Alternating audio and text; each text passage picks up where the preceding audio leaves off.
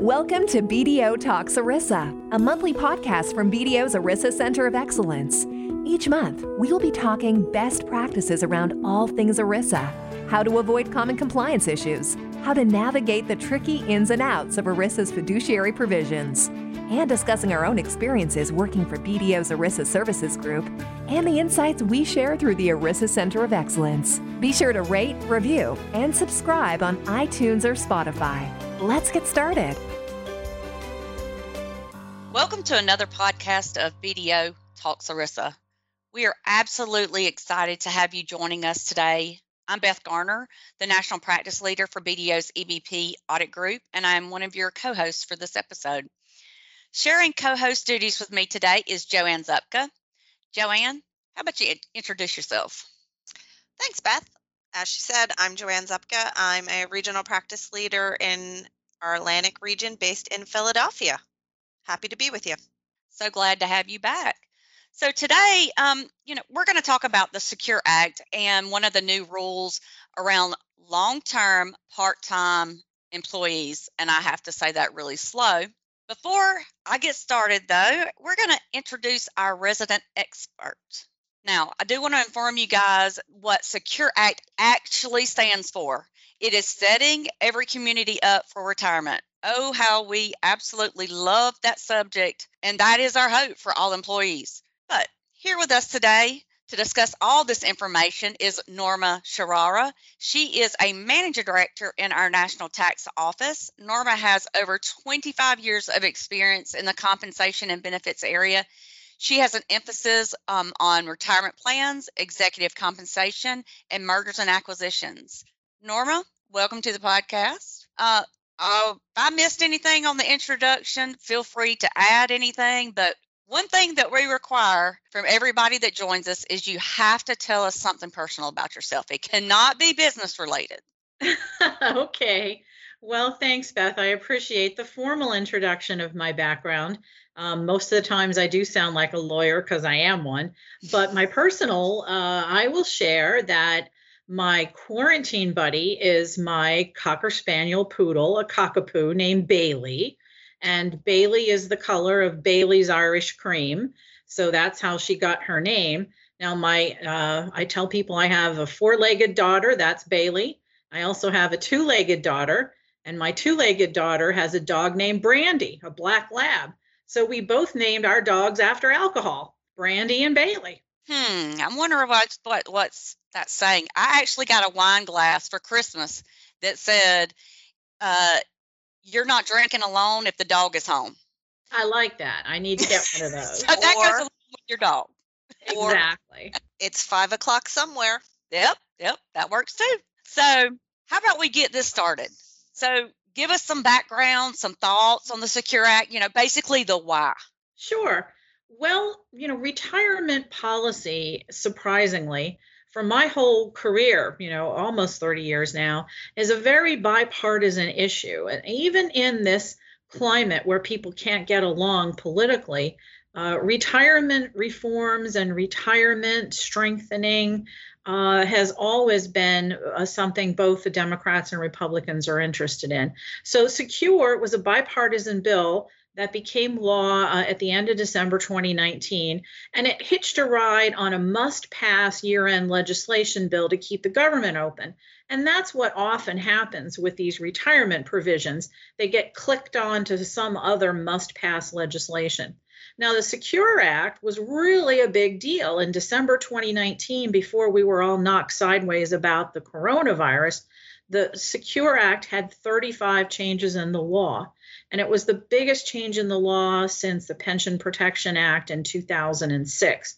And so in late December 2019, everybody was thinking, wow, 2020 is going to be super busy, taking into account all these Secure Act changes in the law. Of course, that was overtaken by other events, but the Secure Act still exists, and there are some things that we need to do to get ready and to comply.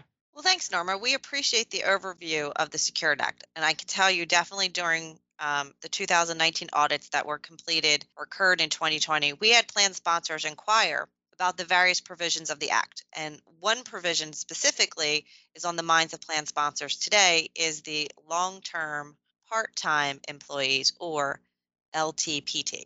Now, whenever I say or hear LTPT, I hear in my mind PYT, pretty young thing. So now that I've gotten the singing portion done of the course, I'm going to get back to the long-term part-time rule. So currently, under the current law, tax qualified plans must allow employees to join the plan if they're age 21 and have completed at least 1,000 hours of service during a 12-month period. And so you're going to measure that from the date of hire, and then most plans will flip that to the plan year, the next one.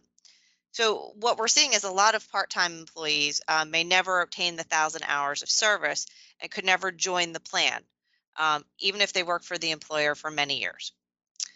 What's great about the new LTPT employee rule is that it's mandatory, meaning it's not optional for plan sponsors. But of course, there are some exceptions, right? It doesn't apply to union employees or to employees who are excluded because they're in an ineligible class. So I always work best with an example when I start hearing all of this stuff. So if an employee is in division, all employees in Division A are excluded, then the long-term part-time employees in Division A would also be excluded. Of course, we'd always like the IRS to kind of weigh in and give us some formal guidance on that. But let's get back to the new rule. 401k plans must allow long-term part-time employees, or LTPTs, to join the plan if they have, 1, obtained the age of 21, and 2, if they've worked at least 500 hours of service in 3 consecutive 12-month periods. This means hours before obtaining age 18 would not count. So we kind of know what the rule is about. Now, when does the plan sponsor's obligation kick in? Well, that's going to start after December 31st, 2020, or 1/1/2021.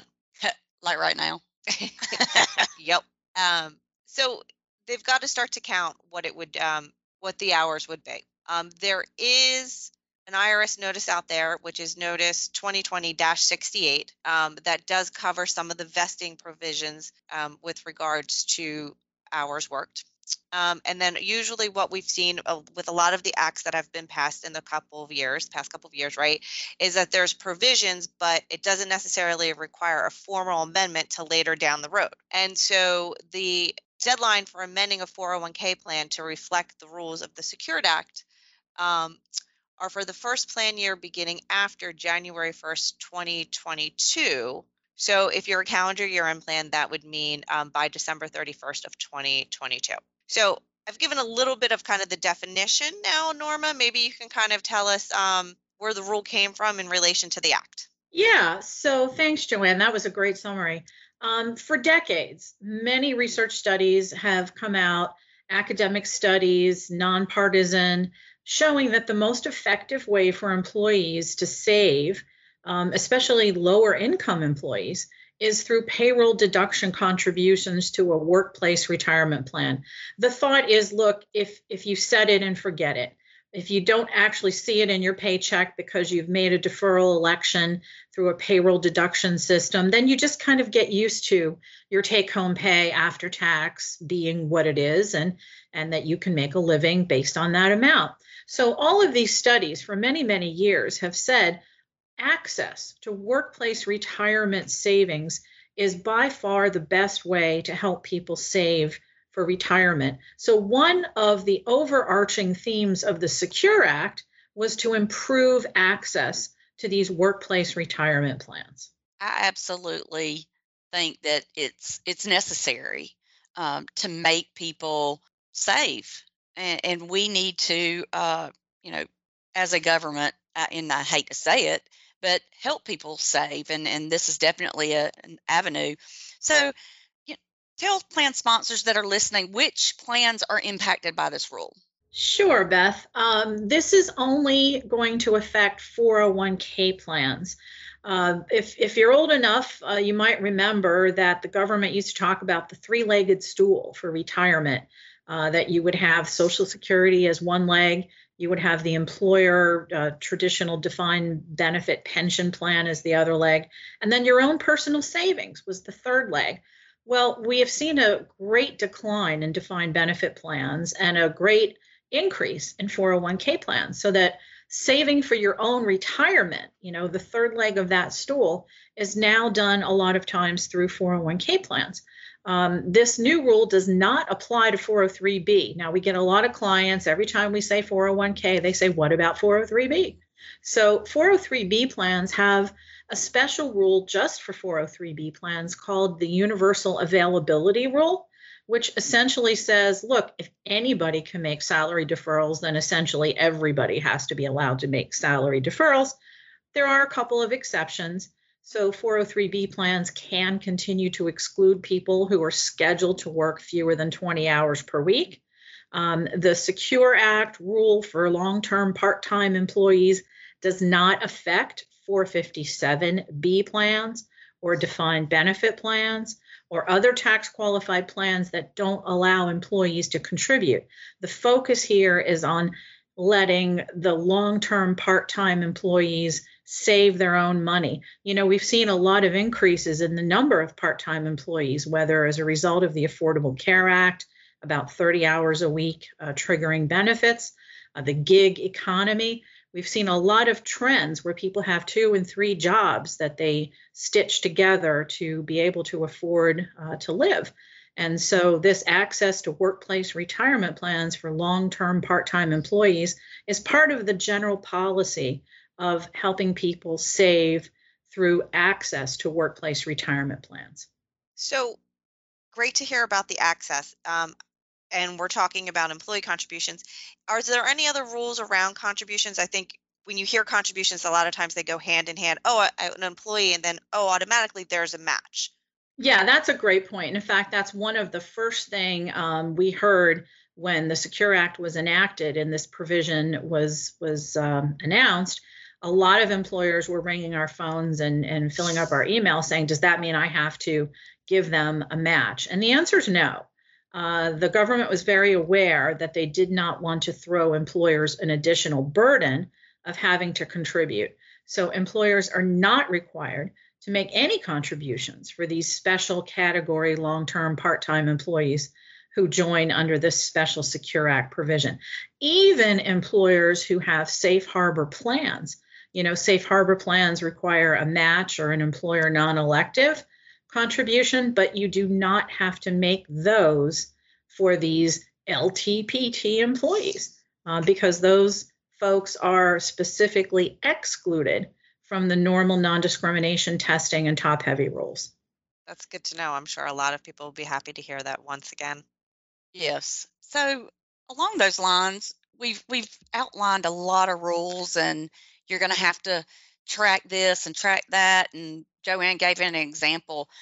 What should professionals do right now for tracking these people and investing and all those things? Well, what I've been on a soapbox saying to everybody, look, here we are in 2021, and I realize that this new obligation does not take effect until January 1st, 2024. And a lot of people said, geez, I can't even see 2024 from here. Why are you bothering me about this? It's only 2021. Come on, we got a lot of other things going on. And I said, well, look. Well, Norma, I'm going to tell you this. I'm looking 2025, my babies will be graduating from high school, and I'm going to have an empty house. Oh, wow. Sorry to interrupt, but, when you said 2024, I'm like, Well, I recommend a dog. Yeah. Oh, she's got quite a few. Well, the thing is, if you do nothing and you just wait until the legal obligation kicks in to let these folks into your plan, how are you going to know what their hours were? And remember, as Joanne told us, you have to track, did they have 500 hours of service over a consecutive, 3 consecutive 12-month periods? And the kickoff for those 12-month periods starts January 1st, 2021. So you can do nothing and wait and then have to go back and recreate all of your records. But it certainly seems like an ounce of prevention is worth a pound of cure, because if you start now properly tracking the hours worked by your part-time employees, and that's every hour for which they're paid or entitled to payment. So even PTO, if your part-timers get PTO, it's hours that they are paid or entitled to payment. Now, you might want to be reprogramming your plan administrative systems and procedures and coordinating with the plan record keeper and their systems so that they can successfully track this service, with respect to periods starting January 1st, 2021. You would reprogram it. Instead of just 1,000 hours, you would have a separate calculation. If you're still going to use 1,000 hours for everybody else, that's fine. You don't have to change it.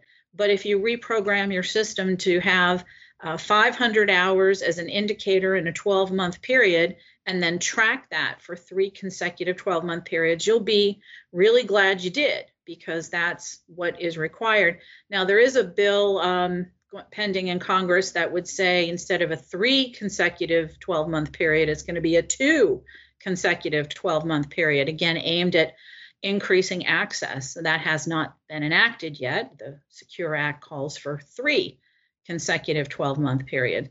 Also, you have to track all hours both before and after January 1st, 2021 for vesting, because the Secure Act says, look, it's one thing to let them into the plan, but then all of their service has to count for vesting. And if you say, no, wait a minute, you only need vesting if there's an employer contribution. Well, you're right. You don't have to give these folks any employer money. But if you do give them employer money, then the vesting schedule has to count all service, including the pre-2021 service. Now, keep in mind that if your part-time person ever actually does work 1,000 hours, they would get treated as a regular employee and a regular participant under the regular rules, and they're no longer a special status long-term part-time employee. They're just a regular old participant. So one of the things we've been talking about, BDO's National Tax Office, we get a lot of calls and emails, and so people are like, okay, I get it, but I still don't like it. Isn't there something I could do to kind of just make my life easier? Well, yeah, the easy way out, which is one of my adult daughter's favorite expressions, the easy way out is to simply amend your 401k plan to provide for immediate eligibility solely with respect to elective deferrals. Don't make people wait. As soon as you hire them, full-time, part-time, doesn't matter. Everybody can make elective salary deferrals. Now, if you are a safe harbor plan, that might cost you some money, but you don't have to track people if you do it that way. So if all employees are immediately eligible, then the Secure Act special vesting rules may never come into play, and the existing rules for eligibility and vesting would continue to apply. So if you just don't want to deal with this, there is an easy way out, but it might cost you some money. I think everyone likes to hear about options, so they'll have Yes. to weigh it out and see what they want to do. Mm-hmm. Most definitely. Is there anything else coming down the pike that you think we should know about? Well, yes, as I mentioned, we need to keep an eye on pending federal legislation that may further expand access to workplace retirement, especially for the next 2 years at least till the 2022 midterm elections. Democrats have control of both the House and the Senate and the White House. In fact, the White House just announced, actually, no, it was the Ways and Means Committee, announced that they are looking at some things that might require people to have a 401k plan. The chairman of the Ways and Means Committee, he likes to be called Richie Neal, like he's your buddy, right? Richie Neal has already reintroduced what was a very controversial proposal a couple of years ago that says every employer has to have a workplace payroll deduction plan. It could be a 401k plan. It could be an automatic IRA. It doesn't have to have any employer money, but this concept of giving access through the workplace paycheck system is really gathering speed. Already there are a number of states, Oregon and California and Illinois and Connecticut, have already set up mandatory. These are mandatory programs. If you're an employer in those states and you do not have a 401k plan, you have to go through and participate with the state-run paycheck deduction automatic IRA. So the employer's role is minimal, but it is a mandate at the state level. And so the federal government is saying, well, gee, if every state is going to have their own mandatory paycheck deduction IRA, wouldn't it be better to have one federal program than to have, different programs in each of the states? So back in the Obama administration, they called these the states that couldn't wait for the federal solution. So the states that couldn't wait are out there already trying to help people save through workplace retirement savings plans. Well, thank you for that wonderful information. And you're right. I'm definitely seeing the buzz in the retirement plan world where these articles coming through talking about these pending rules. And so, we're going to stay on top of that and talk about it on future podcasts. Norma, thank you so much for being with us today and discussing the Secure Act and the LTPT impact. Everyone, if you have this instance, please, you have an avenue to reach out to us. And we have an email set up, bdotalksarissa@bdo.com. Feel free to email us questions and we will get back with you. And additionally, if there's any other subjects that you would like for us to cover, we'd be more than happy to cover those. So send us some ideas, and thank you for joining us. Thank you for listening to BDO Talks ERISA. Past episodes are available at bdo.com/BDO Talks ERISA. Or you can go to iTunes or Spotify to rate, review, and subscribe. You can also send us feedback, questions, or ideas you have for future topics at bdotalksarissa@bdo.com. The views expressed by our guests do not necessarily reflect the views of BDO. For more information on BDO's ERISA Center of Excellence and the services we provide, visit bdo.com/ERISA.